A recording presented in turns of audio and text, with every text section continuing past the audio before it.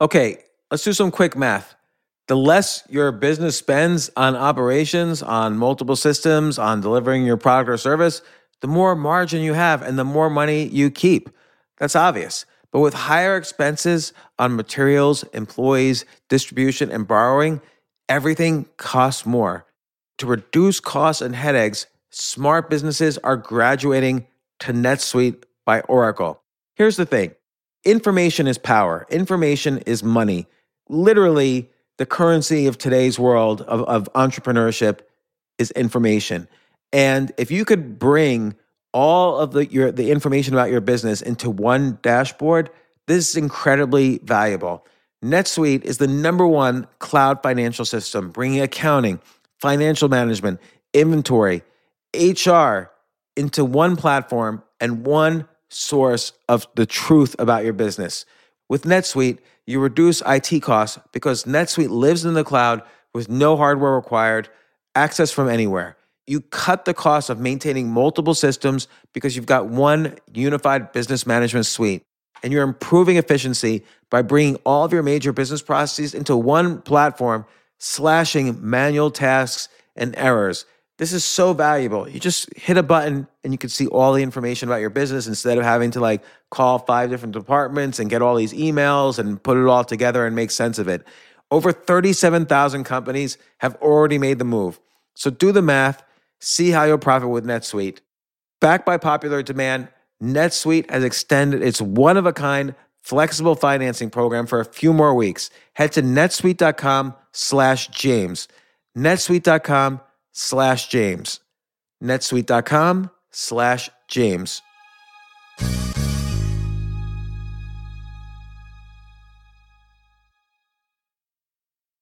Two guys drove to work. Neither guy wore a seatbelt. One guy got a ticket. One guy didn't. The same two guys drove home. One guy wore his seatbelt. One guy didn't. One guy made it home. The guy not wearing his seatbelt didn't. Don't risk it. Click it or ticket. Paid for by NHTSA. This isn't your average business podcast, and he's not your average host. This is the James Altucher Show. Today on the James Altucher Show. Again, I think if I would have felt seen and heard in the moments when I was younger and someone just sat with me and looked at me and just listened to me, it's like I felt the most love and appreciation and belonging. And I think Brene Brown talks about, we all just want to feel like we belong.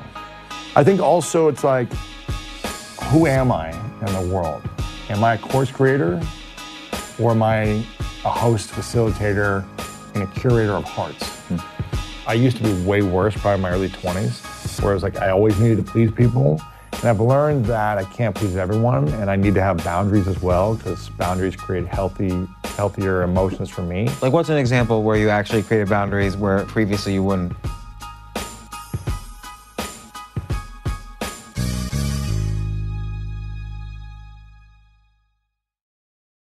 All right, Lewis Howes, welcome back to the James Altucher Show. We're here, man. How many times have you been on this? You've been on 4 or 5 times. I think 3, right? This the 4th? Well, I remember one time, 3. well, first off, we did one when we first met, way back, I can't even remember. And then we did one, you were staying downtown somewhere, we just did a back and forth podcast. And then we did, so yeah, maybe it's the 3rd, maybe this is the 4th. This is the 4th. And we've done 3 where we both went on the same, we just did a 2-hour interview. Yeah. And just kept rolling. Yeah. We've done a bunch of those. Yeah. Oh. So, and as we mentioned on your podcast, we met at this conference where we were both speaking, and it was like a contest. And you right from the beginning, you kind of had this arc of the hero sort of story. You were an athlete, you got injured, you didn't know what to do with your life. You were living on your sister's couch, and we talked about this in the very first time. You started at first, you got obsessed with LinkedIn, and then you always have this ability of making things meta. So instead of you became an expert at LinkedIn, but then you invited everyone else that you were connecting with to come hang out and connect. And then you started teaching courses or selling courses or coaching on LinkedIn. And so you always made everything Meta. Then expanding that, really, you started doing a podcast, connecting with people. And so you're always about connection, about networking. I was talking to the people who work with you earlier, and they said, they named some companies that, Lewis knows them, and Lewis gets in it. And they named like huge, one of the top 3 or 4 major companies, and they said that's Lewis's superpower. He connects, he networks, he gets it everywhere. Before we get into like the meat of what I want to talk about, I want to know for myself, how can I network better? Like I don't really like calling people. I don't return calls. I was just gonna say, like, text people, because I don't even know if I try to text you every now and then, and I don't even know if it goes to like some spam folder at an email, or if it's your phone, or if it's a flip phone. I don't even know. I might not know it's you because I have no contact list. I feel like you always change a new... You have to say this is Lewis. Exactly. I feel like you always change a new phone number, so I'm like, I never even know. You always get back on email really fast. Yeah, email. But it's like, for me, I think it's funny. I sent I don't want to name drop, but I was talking with a extremely well-known, kind of like royalty type of individual, an older individual. And I built a relationship with this person, and we connected over maybe a year. And I feel like you're talking about like the King of Siam or something. No, but it's someone who's, I just don't want to name drop it, and I remember we would text every now and then, and then I'd see this person in person every now and then one day I was just like, I just want to send them a video note. So I took on my phone, I took a video, and I just said a couple of things that I really appreciated about them that I saw them do lately. They posted something online. I was like, I really appreciate that, and I just appreciate our friendship. That was simple. But it was a video that I sent to this person, and they sent me a video back. They were just like, no one's ever sent me a video like saying anything like this. Thank you so much. Like, I'm really appreciative of it. Like, let's connect soon. And so it was just a little small thing. And it's what I do naturally. I just like to reach out to people and check in on them and say hi. And if I see something online, it's interesting. My dad, I think we pick up things from our parents a lot, whether we like it or not. My dad did this. This is the first time I'm actually remembering that my dad did this. He would take newspaper clippings from the local Delaware, Ohio newspaper, and he would send it to his clients when he saw his clients in the news, or his clients' kids in sports. He would take it out of the sports section, cut it up, and write a note on it, like acknowledging, like, I just saw your kid scored like 10 points in the basketball game, and here was the clipping in the newspaper, here it is. He was really thoughtful about that, and this is actually the first time I think about it. But that's just what I do out of, I don't know, human nature, I guess. Maybe it's because I saw my dad doing it, I mirrored it. Yeah, and I didn't realize it until now. I mean, last night, we all went to the premiere of your excellent movie, Chasing Greatness, and it kind of followed your story, and plus there was clips from many of your podcasts, and a lot of the inspiration you've learned, a lot of the inspiration you've given, the stories you have revealed along the way. But it was really touching to me, the relationship with you and your dad. Like, your dad would show up to your games, and he was so proud of you, and he would take photos of every game. Like, were there any other dads doing that? Did you feel embarrassed your dad was doing that? I did feel embarrassed at times, because he was always in the corner of the field or in the corner of the basketball court, just like with this long camera lens. And he was like an amateur photographer. He wasn't like a pro, but he loved it, and he was just always in the action. And sometimes, and he'd be yelling too. He'd be like, let's go, screaming and taking photos. So there's moments of like, that's awesome. And then there's other moments of kind of embarrassment, but all the kids were like, it's so cool your dad shows up to every game. And he would take photos and make doubles of all of them. And he would pass them out to all the other teammates. So like the photos of them too. So he was like just giving all the time. Right, like he didn't have to give the photos to the teammates, but he did. Like he put in that time. Yeah, he didn't just take them of me, he took them of everyone. He took more of me than everyone else, but he just wanted to give to everyone.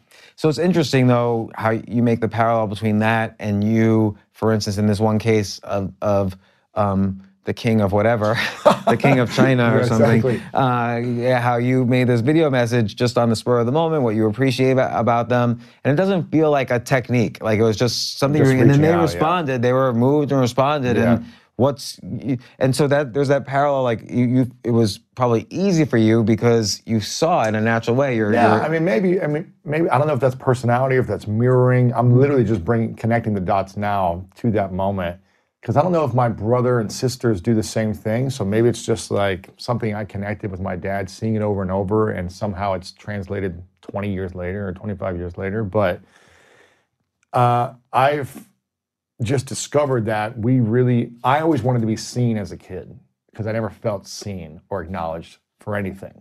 But your dad would show up for these exactly. games. Even though they loved me and they were there for me, the story I told myself is no one cares.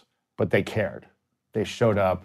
They would tuck me into bed at night. They would tell me they loved me. They would, my dad would play catch with me in the backyard after we'd get done from work. He'd take his suit jacket off, roll up his sleeves, and play with me for 30 minutes till the sun went down. So it wasn't like it happened. It was just like the experiences, the moments I went into my life. I think I just told myself like no one cares. And I had but why? I don't like, and I understand that that's obviously that happens. I think because I didn't have any friends for a long time. And so it was like, okay, your parents are supposed to care, but they were also really disconnected a lot of the time. They were present in moments, but they were trying to make money. They didn't have any money. They're trying to make money. We had they had 4 kids. They had my brother when they were 19. So they were really young, getting into working. My dad was going to school, and then he was working at the same time. My mom dropped out of school to just be a mom, raise the kids, and work at the same time. So it took about 15, 20 years for them to like finally have some like stability financially. So the early years, I didn't have a lot of that presence until like late at night or something. Then when I was a teenager, my dad started making more money and he was always there. So I'd say it was like the first 12 years, it wasn't good. And then from 13 to 21, it was really good. But the pattern had already been established that no one cares. So do you think there's this theory, which I kind of subscribe to, which is that whoever you were at the age of 12, you kind of carry with you, like that's that pivotal moment between childhood and puberty and adulthood.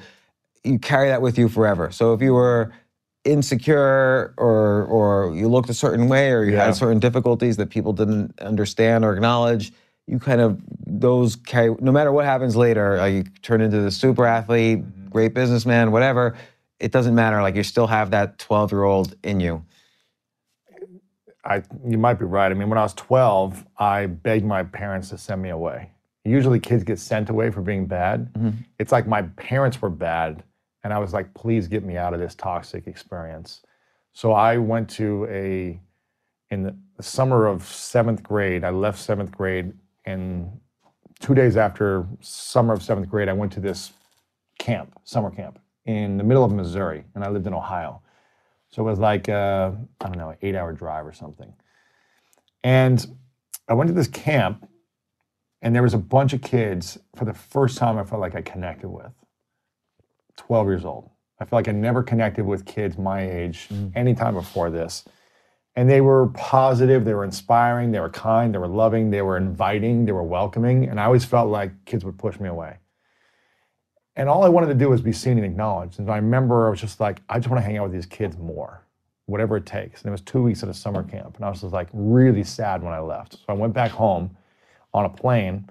My parents picked me up, and I said, within the first 5 minutes, I said, I want you to send me to this school that's in St. Louis, Missouri, because a lot of these kids went to this school in St. Louis, Missouri. It was a Christian school, and this was a Christian camp that we were at. And so a lot of them were a part of this school.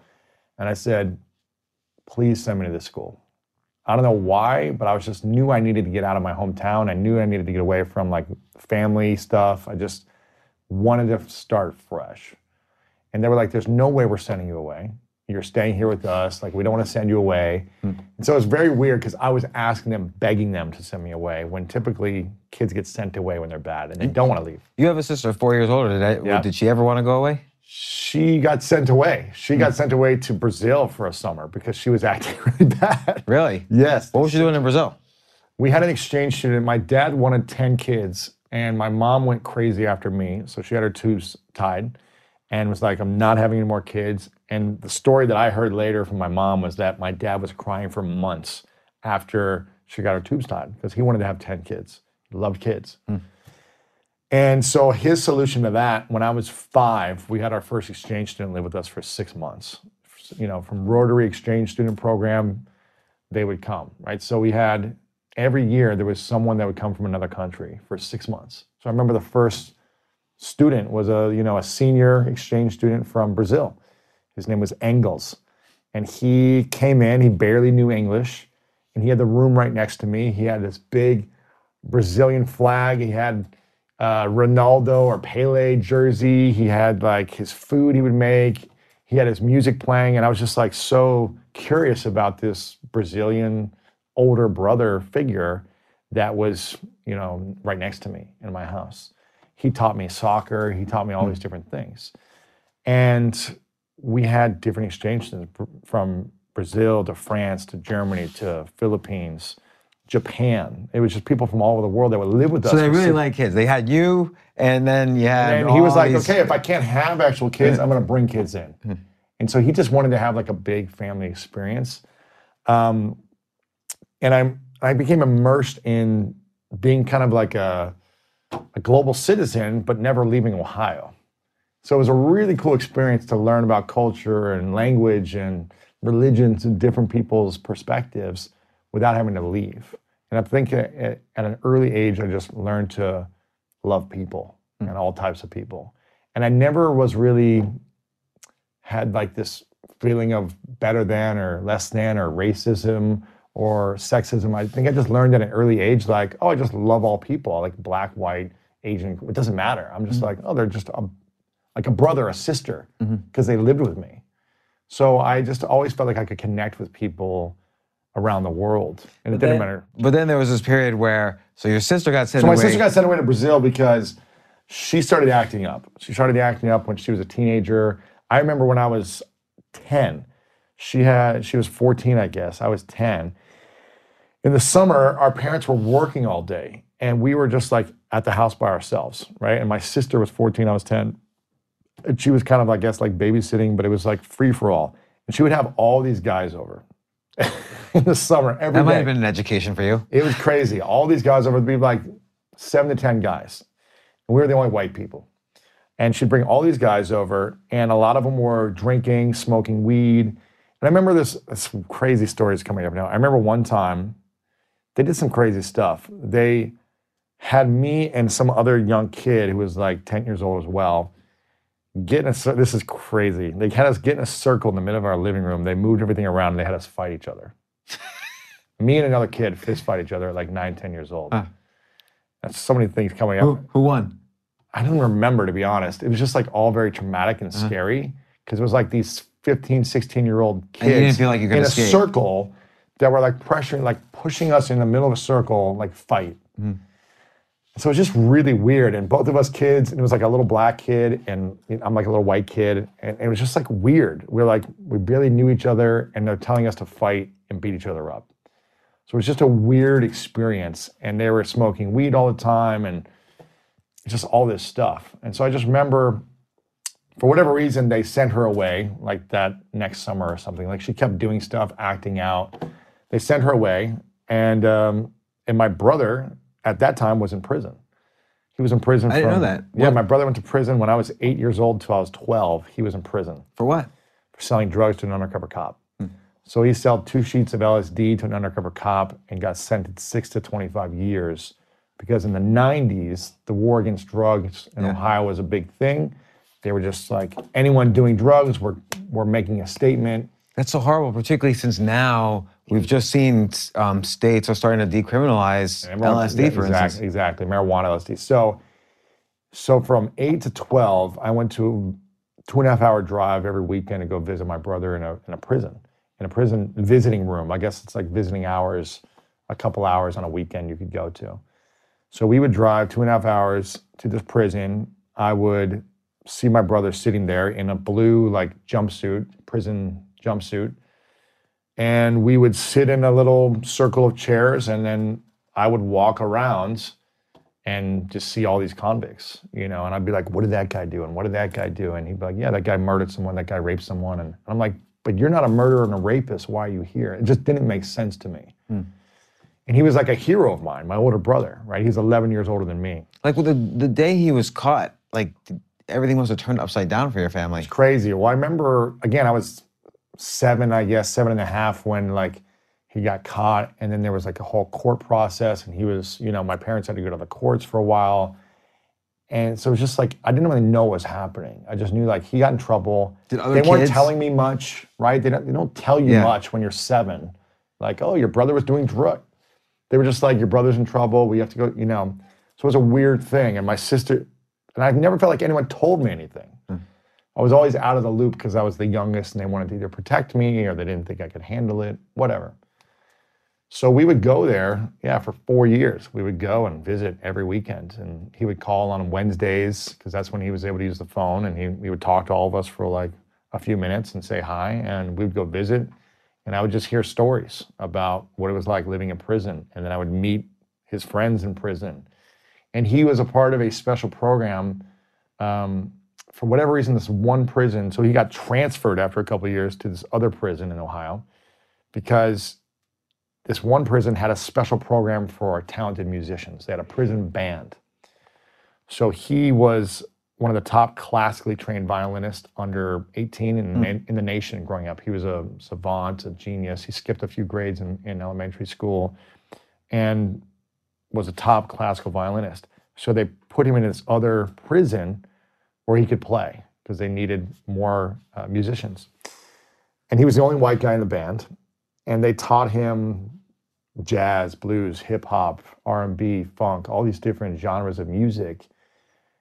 And once every couple of months, they actually performed outside of the prison. So we could go to this park ground and the prison band would go outside. It's almost like they were free for a night. And I would get to watch my brother be free, but then have to go back behind bars the next day. And so it was just a weird... And all this is leading up to This is that until age I of was 12. And then my brother got out of prison, I was 12. And I remember the moment he got out, I was in 7th grade basketball season. And so I had to practice the time my brother was getting out. And maybe it was a game. It was either practice or a game because I was like, I've got to be somewhere. So all my 2 sisters and my parents went to go pick him up. And I remember my dad had a 1988 Oldsmobile or something like that, or Bonneville or Oldsmobile, one of those things. And he had a phone car like in the middle console.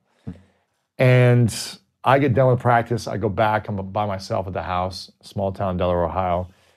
And I get a phone call from, on the landline. I pick it up and it's my brother calling. He goes, "Order a pepperoni pizza. I'm coming home."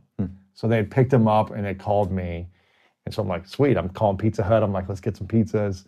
And he got out and it was probably one of the best days of my life to see like my hero, my brother, come back and be a free man. And so why then, that after that next summer, you wanted to just go to school 8 hours away? Yeah, I think it was just because he got out didn't mean it like solved everything between our parents. And I think there was a lot of guilt and shame. And did the other kids my know? sisters were now going off to college. My older sister was in college and my other sister was a senior in high school. They didn't hang out with me. I was like the rug rat that just wanted to be around them and annoyed them because I was lonely. I was bored. And so now for the first time in that summer camp, you had this kind of validation. Yes. And so now fast forwarding to, like, for instance, this video you sent to this guy, do you think, do you think there's like a desire to please so that you could get validated back? And that you never quite pleased the parents? I'm not trying to be overly therapy, but do you think you never quite pleased your parents enough that they would validate you back? Because they were always busy dealing with brothers in prison, sisters acting up. Who's helping me? I don't have friends, but finally you connected with this group. But now fast forwarding later, you're able to send these messages out like, oh, I'm going to please this one. I can send a video message and then get that validation back and I wonder if you feel now ever like you have to overly validate in order to get what you want back, like in your relationships now. Yeah, there might be some moments where I feel like I need to please to make sure to like ease the stress or the upset or the frustration that might be happening in a moment. But I used to be way worse, probably in my early 20s, where it was like I always needed to please people. And I've learned that I can't please everyone, and I need to have boundaries as well, because boundaries create healthier emotions for me. Like, what's an example where you actually created boundaries where maybe previously you wouldn't? I think I just, like, in previous relationships, intimate relationships, I would just, if any girl was ever mad at me, I would just be like, okay, what do I need to do to fix it? And how do I make it better? And how do I make you happy? And how do I make you love me better? Mm-hmm. So it was always like needing to do something in reaction to them being upset. And then I would feel like I'm exhausted, I can't be myself, I'm on eggshells. So I take full responsibility for my reactions to that, as opposed to just being like okay with the upset, okay with the frustration, okay with the hurt or the miscommunication, and not, oh, what can I do to like make it better right now? But in business though, it's kind of harder because there's money involved. Like if you're in a business relationship with somebody, or if you're trying to do some sort of transaction, it's a little harder to know because you don't really know them in that way. It's a little harder to know what you have to do to get the validation back that you had wanted all this time. I think my biggest trigger, and it still comes up for me, like a week ago, I reacted on a text. Whenever I feel like I'm being abused, because I'm such a giver, and if I feel like someone's abusing me and it's unfair, I talked about this on your podcast, being sexually abused when I was 5 as well. If I have not in a clear mind, if I've not gone through my routines and worked out and slept well and meditated well, I'm quick to react and try to defend myself. Especially in business, when I feel like someone's stealing my money, it's like, the anger wants to come out and be like, don't mess with my money. And I think that might be a trigger from like being poor growing up and then being broke on my sister's couch and just the fear of going broke again, kind of like how you were like, I never want to go broke again. So obsess over the 15 million or whatever in your bank account. But the emotional triggers are something that I've really worked on over the last 7 years. Once I started opening up about being sexually abused, it set me free and allowed me to be aware of my triggers. But I'm wondering though, like, the positive side of kind of like, weirdly, the positive side of like wanting to please, so then you could finally get the attention of the parents or this new set of friends or whatever. I think the positive side of that is that you're the first one to think, oh, I should send a video message to this, the Queen of Scotland or whatever, like how much you appreciate them, and they're surprised by that. But like it's given you what your fellow coworkers said was like your superpower of being able to reach out and connect. Again, I think if I would have felt seen and heard in the moments when I was younger and someone just sat with me and looked at me and just listened to me, it's like I felt the most love and appreciation and belonging. And I think Brené Brown talks about, we all just want to feel like we belong. And I just say to like, the reason I do the show and the books and the events, it's like I want to create the thing I wish I had. So I'm always acting like, what would I want today? I'd want someone to send something nice. It's like we send nice things on people's birthdays, and when they die, we say nice things to them once a year and when they die. But what if we were creating a conversation and an environment of acknowledgement, gratitude, appreciation every day for people? And I'm not saying, I've got a lot of relationships and so do you, so it's not like you're going to send a message to me every day or something. But I just try to, in my mind, think about, and I don't have an app or a spreadsheet or anything like that. I just try to think about like, who am I seeing who's doing something right now? Who have I not seen in a while? Who can I reach out to today who I haven't talked to in a while? And I just try to send 1 or 2 messages a day, and that's really it. And it takes time. It takes energy. It takes effort. There's nothing you can really hack about it. It's being ingenuine if you like hacked something, and it's like, it's me sending a video that took 30 seconds. It takes time of thinking about it, sending it, writing a text, following up. These are minutes of your day that add up. The more you do it, the more time adds up from something else you could be productive on. But relationships, for me, are the key to everything.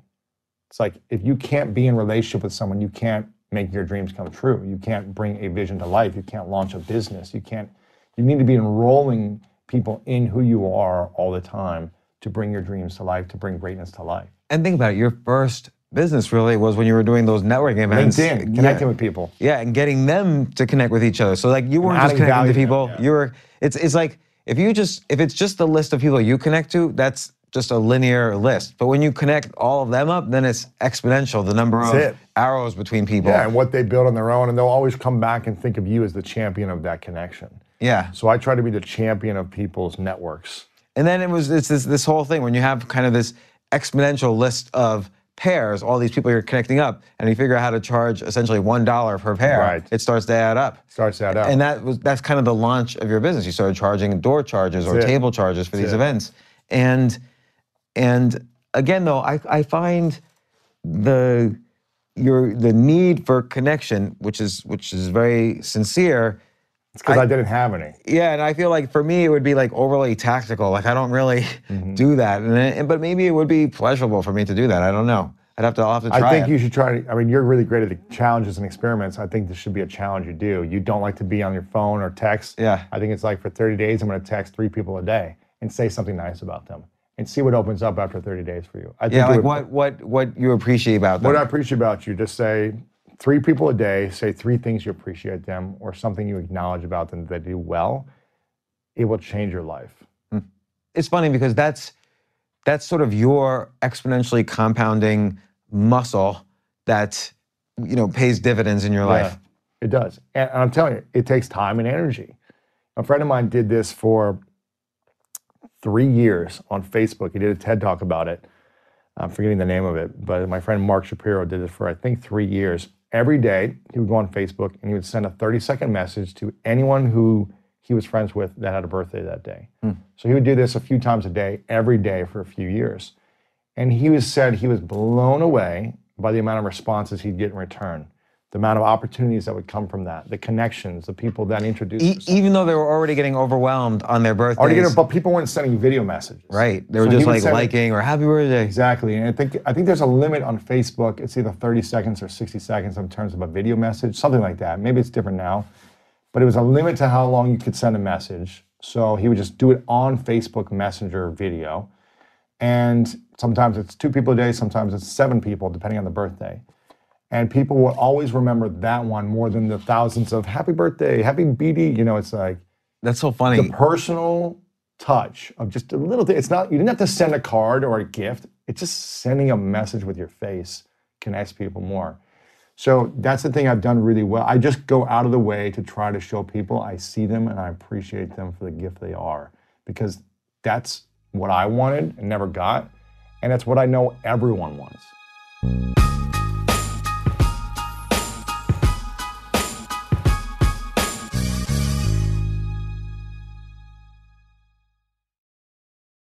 I have to say, Airbnb has changed my life. I just love staying in Airbnbs. Like in about a month, I'm going to Cocoa Beach, which is right next to Cape Canaveral. I'm going to watch some rocket launches. I'm going to, of course, be staying in a very nice Airbnb on the beach. And it's just such a great experience. Like the whole world is available to us now because of Airbnb. But whenever I'm at an Airbnb, I always realize, the home that I left to come to this Airbnb, I could be making money on that right now by hosting and being an Airbnb myself. So, and I've known people, I had a friend who basically, made a living from turning his home into an Airbnb. So if you have a home, but you're not always at home, you do have an Airbnb there. And it can easily fit into your lifestyle, and it's a great way to earn some money. Your home might be worth more than you think.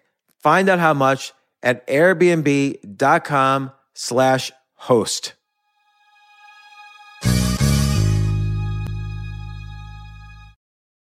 The famous Abraham Lincoln quote says, "Good things come to those who wait." I wonder, did he really say that? Jay, did he really say that? Can you look that up?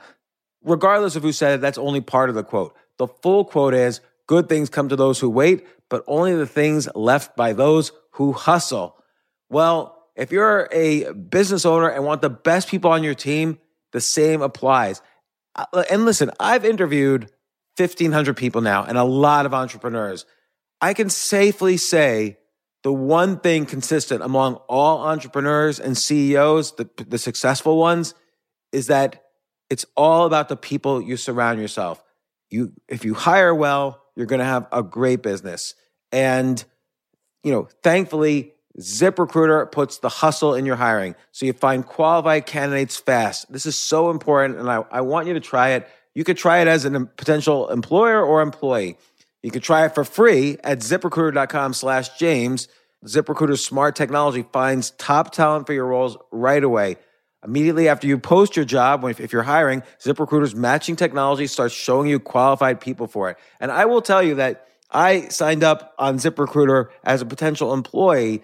I just wanted to see how it works. And right away, it started matching me with really amazing potential employers. So give it a try at ZipRecruiter.com/James. Let ZipRecruiter give you the hiring hustle you need. See why 4 out of 5 employers who post on ZipRecruiter get a quality candidate within the first day. Just go to ZipRecruiter.com/James to try it for free. Again, that's ZipRecruiter.com/James. ZipRecruiter, the smartest way to hire.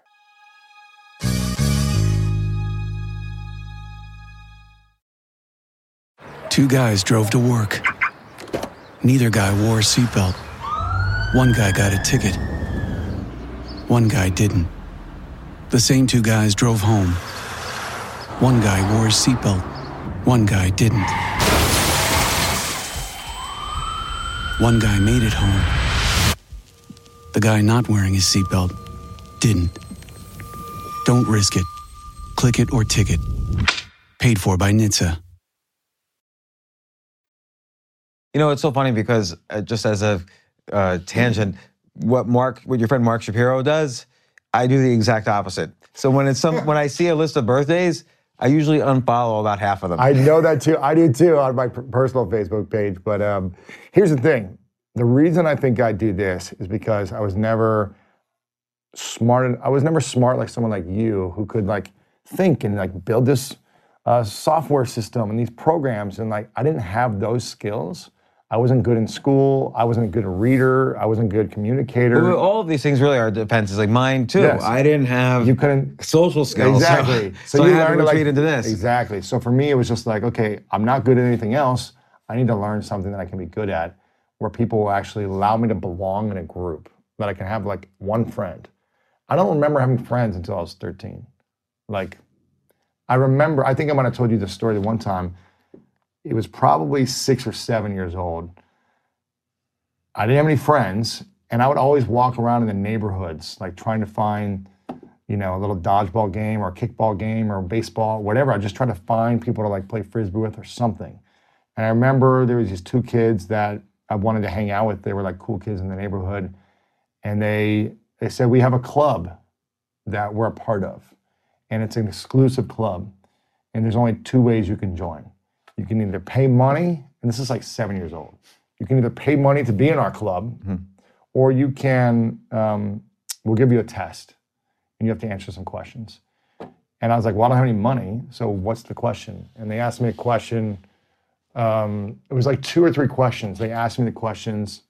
One of them was name someone who's walked on the moon. And I was I'm 7, I don't even know. I still don't even know the answer to that.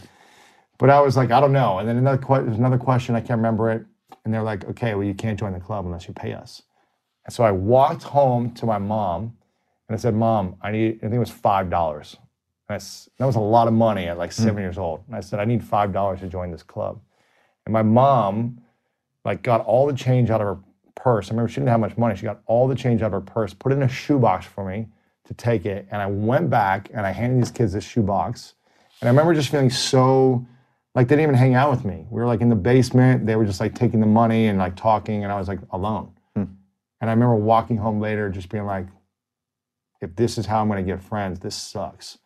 So I was just alone all the time, playing by myself, playing basketball alone, just trying to figure out how to pass the time without feeling miserable, lonely, and no one cares. So it's kind of funny that the business you created was basically you created friends for yourself and you recreated that club basement by having these LinkedIn, events, parties and events and your business was basically monetizing, your ability to create friends for yourself. Yeah. And kind of you had that ability because you had to overcompensate from earlier. Exactly. And I think it was always the more value I can add to people, the more money I can help make them, the more I can help connect them to something that's missing for them. So those LinkedIn events were really powerful because I would ask each person when they would come in the door, I'd say, nice to meet you, what's your name, where do you work, and what's the biggest problem you have right now in your business? And then they would say like, I'm struggling in sales. I need to find a salesperson. We need a graphic designer. We need this, marketing person. We need whatever.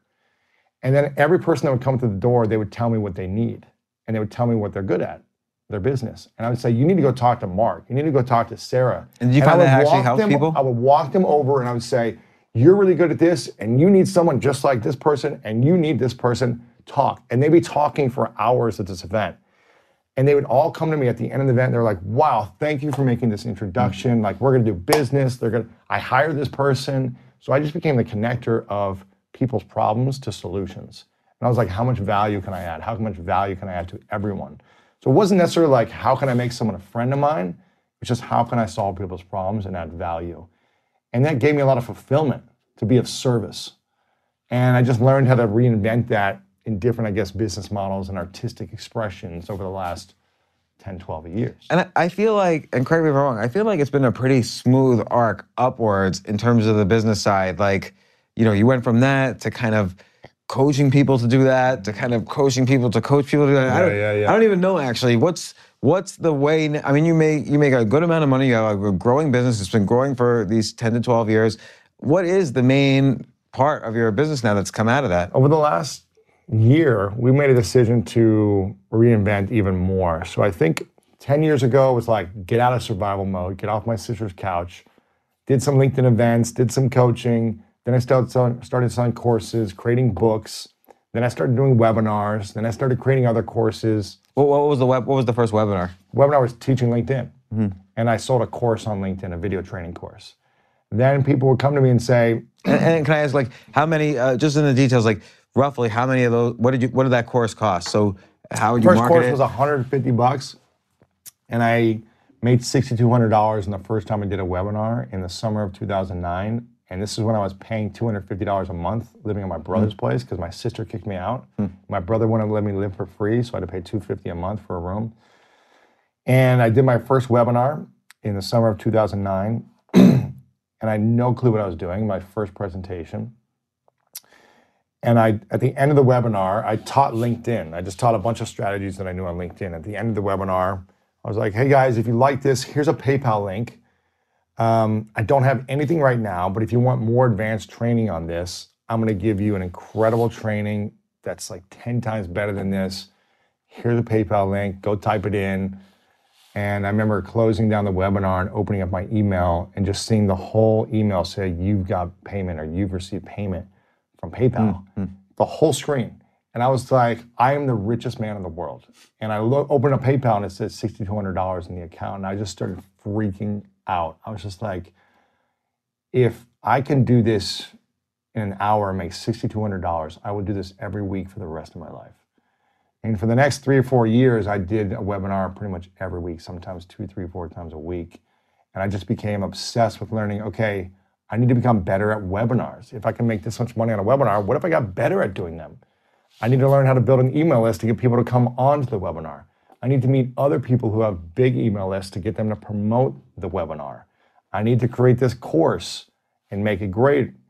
And then people started, so I did that for a few years and just taught LinkedIn over and over again. But each thing was like a more opportunities for money. So you're adding to your distribution. Exactly. Now once you, like by associating with other people with big email lists, now you added a course, there's more things to sell into that distribution. So now you had- I started speaking on stage. People were like, can you come speak at our event, and charging there. And then I was like, people started asking me for other platforms. They're like, can you teach me how to do this on Facebook? Can you teach me how to do this on Twitter, YouTube, email marketing? So I just started learning everything because people had a pain point and I wanted to give them the solution to their pain. And then I started finding experts. I started publishing. I published other experts and created courses for them. And I would own the courses. Like what's an example course? I created a YouTube course with a guy named James Wedmore like 8 years ago. I feel like I know him somewhere. Yeah, he's a podcaster and internet marketer. And then there's a girl named Amy Porterfield who created the Facebook course. It was her first course. And made millions of dollars in sales with that. This is back in So you're using your list now. You help them create the course, and then you're using your list their and expertise. and your ability to recommend them because your people, your email list trusted you. And I was selling them over and over. So I was going on the webinars and interviewing them essentially, and then pitching and closing at the end. So they would teach and I would pitch and sell. So I think there's this interesting thing of like, it's like an onion. You had that core middle, and then there's like layers and layers and layers. Like, okay, first connect your web on LinkedIn. You did it yourself by hand. Then it's like showing people how to make use of LinkedIn. Then it's like, okay, we're gonna make a webinar and then a course, and we're gonna expand our reach with other email lists. And now that you have this expanded reach, here's another layer is let's do Facebook course, YouTube course. And you scaled it by not just using yourself to create all the courses, you use other people. And so, okay, that sounds great. Like what kept going, what happened? So then what happened was I got to a point in that business after a few years. I had a business partner that I was partnering with from the very beginning because I didn't know how to set up a web page. I needed someone like you, right? Early on, I just knew the information, I knew the content, but I didn't know how to do the back end, the logistics, the shopping cart, like none of that. It scared the crap out of me. And I met a guy in Columbus, Ohio that did know how to do it. He'd done like an ebook before, and so he knew some basic stuff. So he and I partnered on it. He would help with all the back end stuff, logistics, everything. I would just work on selling and marketing and building relationships. After many years, I got to be very resentful and triggered. I felt very taken advantage of. This is my own personal experience. But I felt like my ego probably got in the way because I was like, I'm the one making all the money. I'm doing all the selling. I'm doing all the relationship building. I'm up here promoting this thing all the time to do the selling. And I felt like he was working a lot less, just like connecting some things on a website that we were just repeating over and over. Were you like 50-50 with him? 50-50, yeah. How could you, like, obviously, you And I know, didn't know how people to make communicate. mistakes. Yeah, I didn't know how to communicate to be like, hey man, I need to like make more because I'm doing all the selling. And I remember him saying like, no, like we're 50-50, like you couldn't do this without me. And I go, okay, this was like right before a webinar. Because I was like, okay, I'm not gonna speak this whole webinar, you go ahead and do it. And he did the whole webinar himself, and guess how much money we made? $0.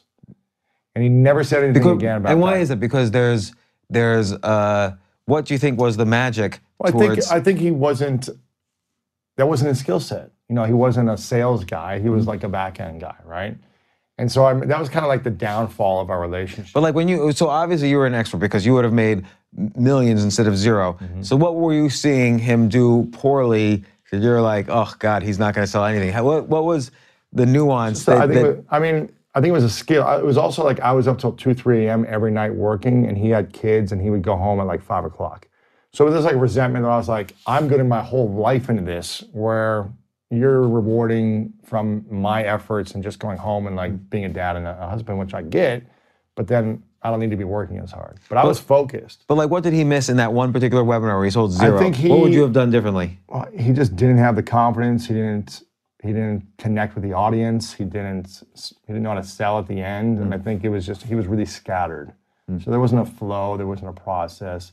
And he had heard the webinar over and over, you know, hundreds of times. So it's not like he didn't know the information. But it's important, the difference between doing and watching. Like you've done it, so you knew all the nuances of how to connect to the audience, or if the audience does this, what you need to do. He was on all the webinars as well with me before, but I was just like, okay, you do the whole webinar, but I would always do the close. I would always do the intro, the close, and he would come on and teach a little bit. So I'd go, if you think you can teach and sell, like you try it. And he couldn't do it, wouldn't get any sales. And he just never talked about it again. And I was kind of like, see, you know, I told you so type of thing. And that was kind of the downfall. I was just like, you know what? I saved all my money. I didn't spend a dime. I didn't have a car. I didn't have TV. I just worked until 2, 3 a.m. every night for a couple of years. And I just saved everything because I didn't want to go back to living on my sister's couch. And so I was like, screw it, I'm not going to work. You know, you do this thing, you run the business. I just kind of took like a few months off, 3 to 6 months off. And we stopped making money. It was like less and less money coming in. And he wanted me to work harder. I was like, no, I'm good. Like, you didn't work hard for a few years. You know, after 5, you would stop. Like, I'm just not going to work. Well, it kind of shows actually how, yes, it's important to have the email list. Yes, it's important to have the content. But there's still this kind of like human touch, this connection that you have to be able to have with the audience, understand their needs, understand what their agenda is, why they want to succeed. Yeah, you got to connect with people. And I remember, so that eventually ended, and we got in some arguments. We almost got in a fist fight in the documentary. I was like, we almost got in a fist fight in the middle of Times Square. And I was just like, I'm done. And I think I was, I don't know, probably 28 at the time or something like that, 27, 28, 29, somewhere around there. And I wasn't emotionally involved until I really hit 30. I'm still learning how to be more emotionally involved, but I think I learned about my emotions at 30 years old when I started to open up about my past and my traumas and things like that. So I was just like, no, you're wrong, I'm right. I was just like in a fighting mode whenever I felt triggered. And for some miracle, I got to a place where I was like, let's have a meeting, let's sit down. It was after this like workshop I did. And I sat down with him, and I didn't talk to him for probably a year. And I just resented him.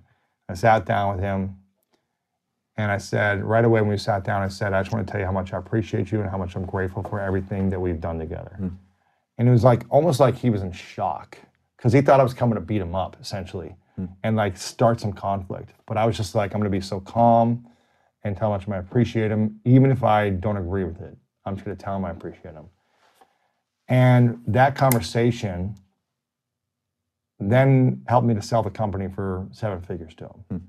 And without doing that, to him. And how did he afford to buy it? Well, he never paid me. That's another story. But he was, and I didn't know what I was doing, but we did a buyout over many years, and he paid me for a few months, but then he put the company into the trash and didn't do what I told him to do. He did the opposite, and the company just went away. So all this effort of building this massive email list, all this content, these courses, gone a few months later. And stopped responding to me when I was like, you owe me this money, and just kept making excuses. So I said to myself, luckily I've saved a lot of the money.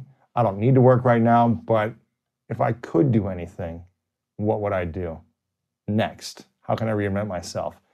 And that's when I just said, I love connecting with people. I love asking questions. I love learning from smart people. I hear about this podcasting thing happening. Maybe I'll try this thing. And I never knew my own school. So it's funny. So I never knew that's kind of like the origin of you doing a podcast. Since from age 12 on, it was just more about you really wanted to connect. Like a podcast was a way now to just virtually go out to the entire world and make friends. And also it's great because you get to call people up and say, hey, come over to my apartment so I can talk to you. And I had Mike Tyson hanging out at my place, Dennis Rodman, Jay Baldwin, like all these big leaders in the world coming to my apartment until a week ago. Now we're in the studio, so. And then, okay, so now what's the business? So it's more than just the podcast. Like I just saw this movie, your documentary that you made, Chasing Greatness. The business is media. So it used to be all courses, and now it's more media. So I was in a course business, and now we've just transitioned. I was in courses and coaching and masterminds. That's what it was before the last couple of years. And then I realized that the podcast was just trying to sell courses and masterminds and coaching and events. It was the tool to promote my stuff. But what I realized is that I wasn't actually putting a ton of effort in the podcast, but it was the thing that was growing the fastest with the least amount of effort. And I was trying to put all my time and energy over to the courses and the programs and the coaching, but I wasn't reaching the masses. And my whole mission has been to reach 100 million people a week to help them live a better life. But there was a disconnect from the money side to the mission side. So I said, okay, this is really scary, but 1 year at a time, I'm going to remove these things that I don't want to do anymore, that are making lots of money, but aren't helping the mission that I truly have for the School of Greatness. Why were they against each other? Like, why was selling the courses? I think also it's like, who am I in the world? Am I a course creator, or am I a host, facilitator, and a curator of hearts? Is Oprah and Ellen creating courses? If that's like a similar type of model that I could potentially look at, like they're not running masterminds and creating online courses. Well, I guess Oprah is now a little bit, but it's like they didn't do that to get to where they were. And The Rock isn't creating courses. It's like they're doing things at a different level. And I've always been thinking about, in the last 10 years, is how do I break into the mainstream more? And in order to break in the mainstream, you have to do things that are different than everyone in your industry. And so I've just always been trying to elevate the way, I was talking about before, it's like I built this studio to create a different experience, like a wow factor when you walk in, and a celebrity or someone that would want to come here would bring a different element to what we've created. The documentary was to create an experience that's different than a lot of people in my industry that just continues to break through more mainstream of the model I'm trying to create, which is a media model to reach 100 million people a week. So like now, with focusing on growing the podcast. We got away from the courses, we got away from the masterminds, the coaching, and we only have one thing online, a membership site still. But we're going all in on podcast, media, and advertising there. All in. I just turned on last month, a month and a half ago, YouTube ads to just maximize media that way. I just gave it away for free with no ads for 4 years. And in the first month, I saw how much money came in, and I just wanted to throw up. Because I realized how much money we could have made in the last 4 or 5 years with all that content. But I was just always like, I just want to help people. I just want to give it away for free. I don't want it to be ads in front of my stuff. And now I'm flipping it around a little bit. So it's going all in on media, bigger production content to try to break through to larger audiences. And it's growing. I don't know too many people actually, I know people all the way up from the top 10 to all the way down. Not that many people are growing their podcast because there's 2 million podcasts out there and growing. So it's great if you could just maintain your stake on the island, but it's hard to actually grow. It's hard to grow. And you've been growing. Like, what do you think are and obviously the quality is good and goes up, and the quality of the guest is good and goes up. What do you think are the main things that you've been doing that have been increasing the audience, both kind of from a conceptual level and a tactical level? I think the first thing is product, making sure that each episode that I have an intention before I sit in with someone when I'm doing an interview where I say this is going to be the best interview of their life. Like, that's my intention. And I ask the right connections, or I ask the right questions, and I create the right connection with them so that they feel safe and vulnerable enough to open up and share a story like you did for the first time. True. It's like, what can I get someone to do that they've never done before so that people need to pay attention? So they want to listen, and it's going to help them in their life, and they're going to want to share it to the world. So if we start with the product being great first, people are going to want to keep listening, and they're going to want to say, yeah, I need to text my friend this because it's going to make me a champion to that person. It's going to make me look interesting to that person. It's going to say I added value to that person. And hopefully that keeps spreading with a great product. So it starts there. Then it starts with, the next thing is just going all in on it.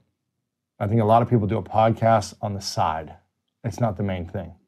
And that's why I've decided to stop other things and go all in on this year. I just started a month ago. This is the first week in a new studio. So odd, because that's the decision I made like a month ago, was going all in on the podcast. Going all in.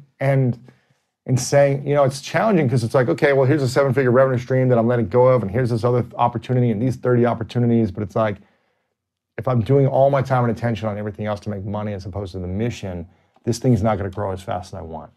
And who knows how fast it's going to grow this year, but it's like, I need to go all in for myself to see what we can create. And at least know, okay, I went all my time and effort into this for 12 months. Maybe it grew 2%, maybe it grew 30%, 100%, I don't know. But I won't know until I go all in. And so it's like putting all the time and attention with a clear strategy. Okay, what do I need to do? I need to get on other podcasts 3, 4, 5 times a month. I need to be networking like crazy to get the right people on that's going to get those big spikes. I need to have a moment, like a documentary, where everyone talks about me. And so there's more attention this year, right? And I'll have a big moment at the end of the year with my Summit of Greatness where thousands of people will be talking about it. Summit of Greatness is part of it. It's an event you do every year. Annual event. And people listening to your podcast go, I don't know what you charge for that, but is it a moneymaker, the event? It's a money loser. Yeah, events are hard. It's really hard. And it'll be our 5th year, and we've never made money with it. We lose money every year. But we have amazing people come speak. There's thousands of people from around the world, and they're talking about it. And they have an experience that they take home and tell their friends about. So this year we'll have 2 big moments at least, and hopefully another one in some other way. So it's like creating those moments, focusing and going all in, and really trying to optimize everything else so the systems are in place so I don't have to spread my time thin on everything else. And how did you, like in terms of, like you mentioned you're gonna go on other podcasts, but also you go on other TV shows. Like how did you get on Ellen? That was a big, I remember when that happened. That was a big That was a deal. moment. It was a big moment because it was like the first podcaster to go on Ellen. And that was in 2016, 17. It was 3 years ago, I guess.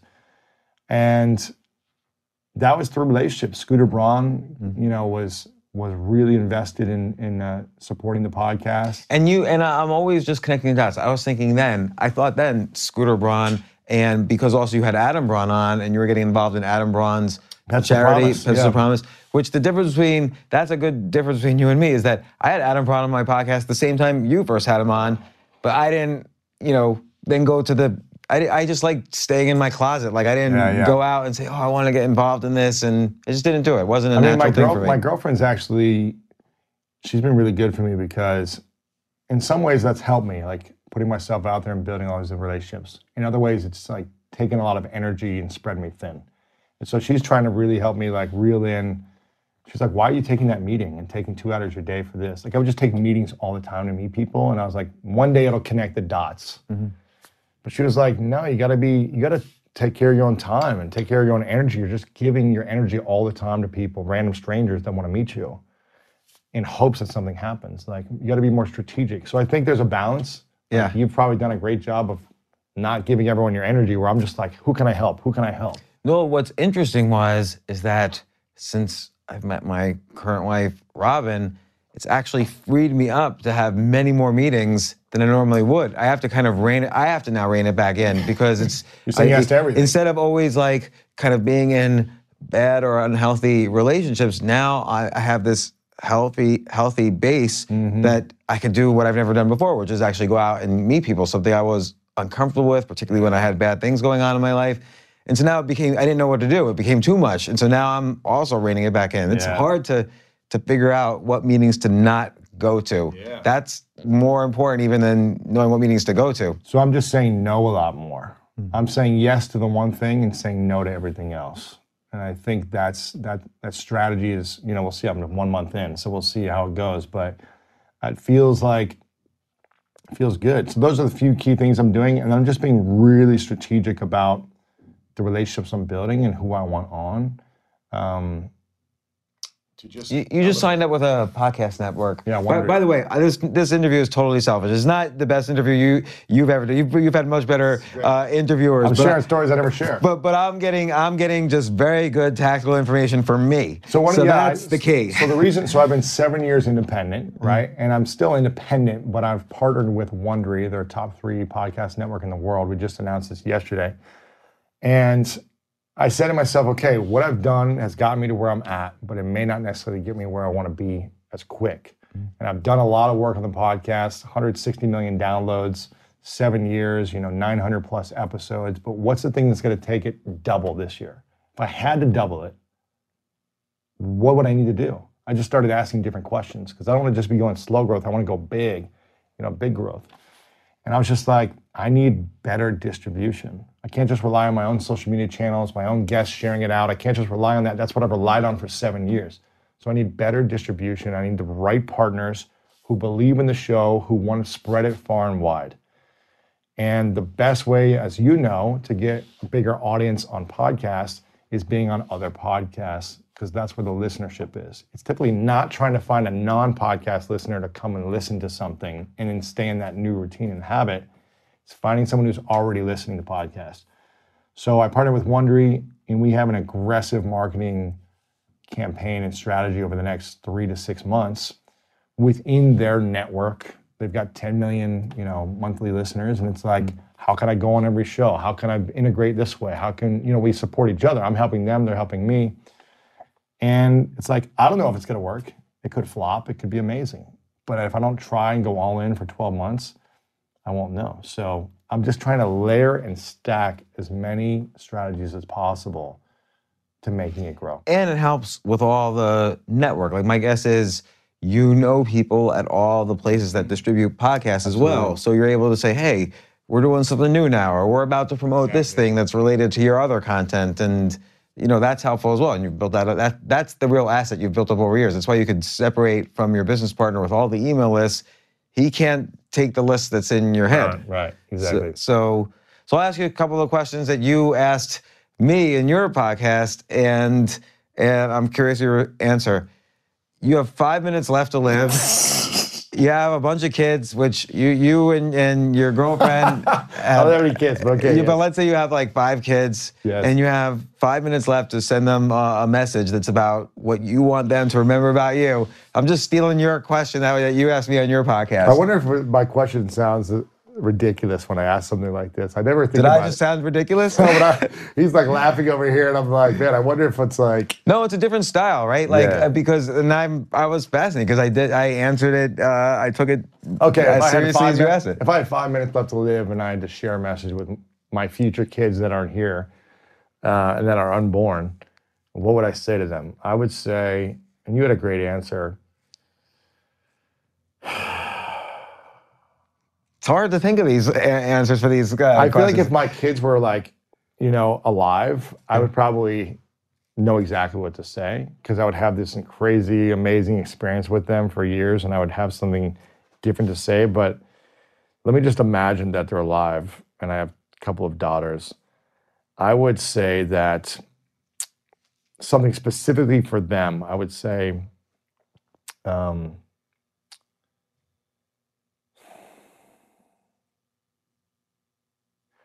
I just believe that being a positive force for good is always the way to go in any situation. Like responding with a positive light and a positive experience and a positive mood does amazing things in any situation. So let's say you have a daughter, she's 25, her boyfriend just broke up with her and she just lost her job and she doesn't know what she wants to do and like how does she's in these depths. So okay, now it's different. So but what I would say is this. I would say the greatest joy you'll get is in service to other people. If you're ever feeling anxious, stressed, overwhelmed, angry, frustrated, the quickest way to get out of this is being of service to other people, the people you care about, your community, country, humanity. Well, and I'll tie it back to what you said. Giving to other people is the greatest joy and fulfillment when you give. But when you're just like worrying about yourself, what you don't have all the time, you're going to be suffering. But the quickest way to get out of suffering is to serve.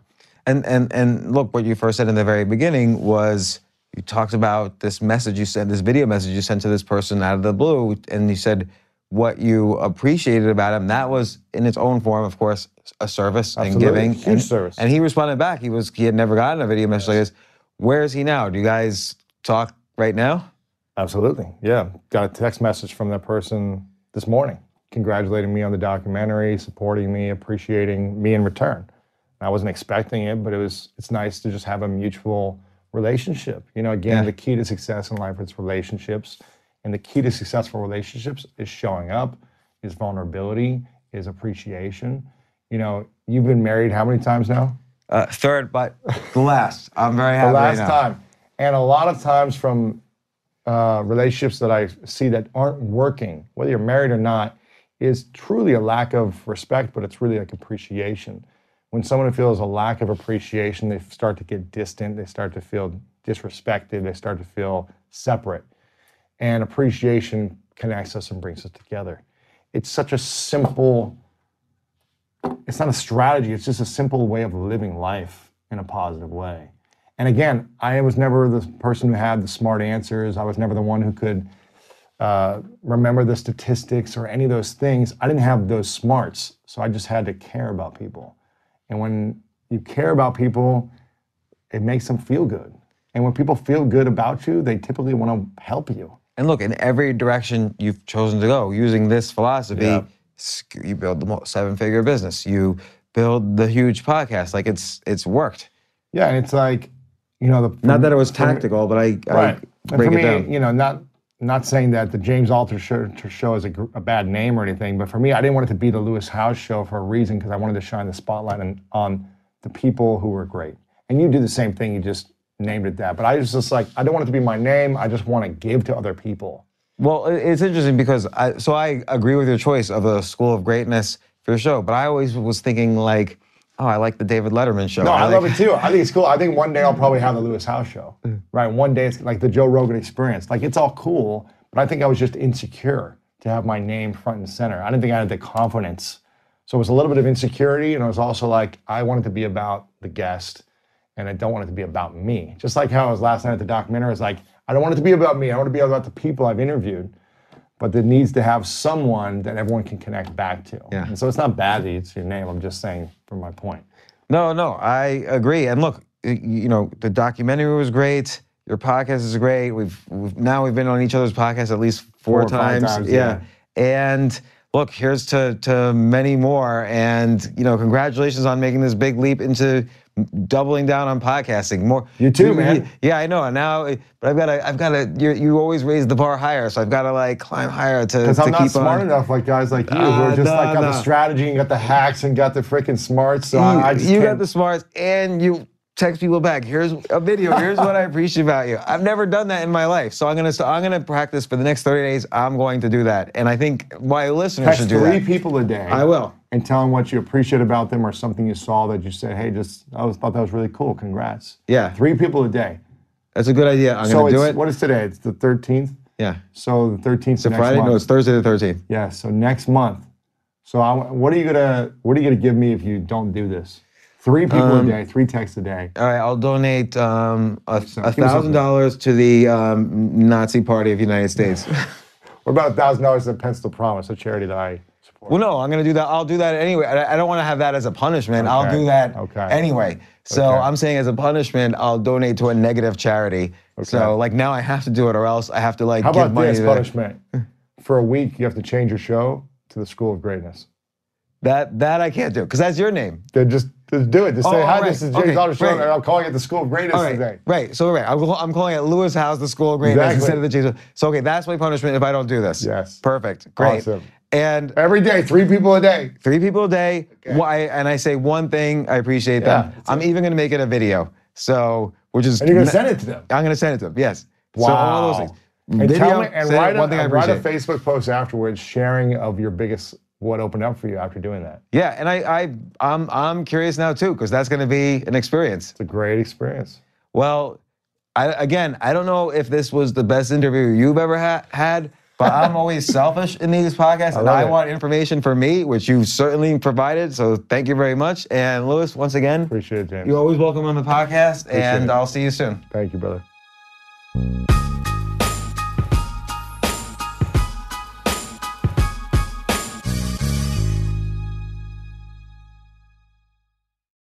Two guys drove to work.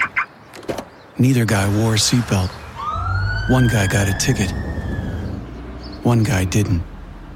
The same 2 guys drove home. One guy wore a seatbelt. One guy didn't.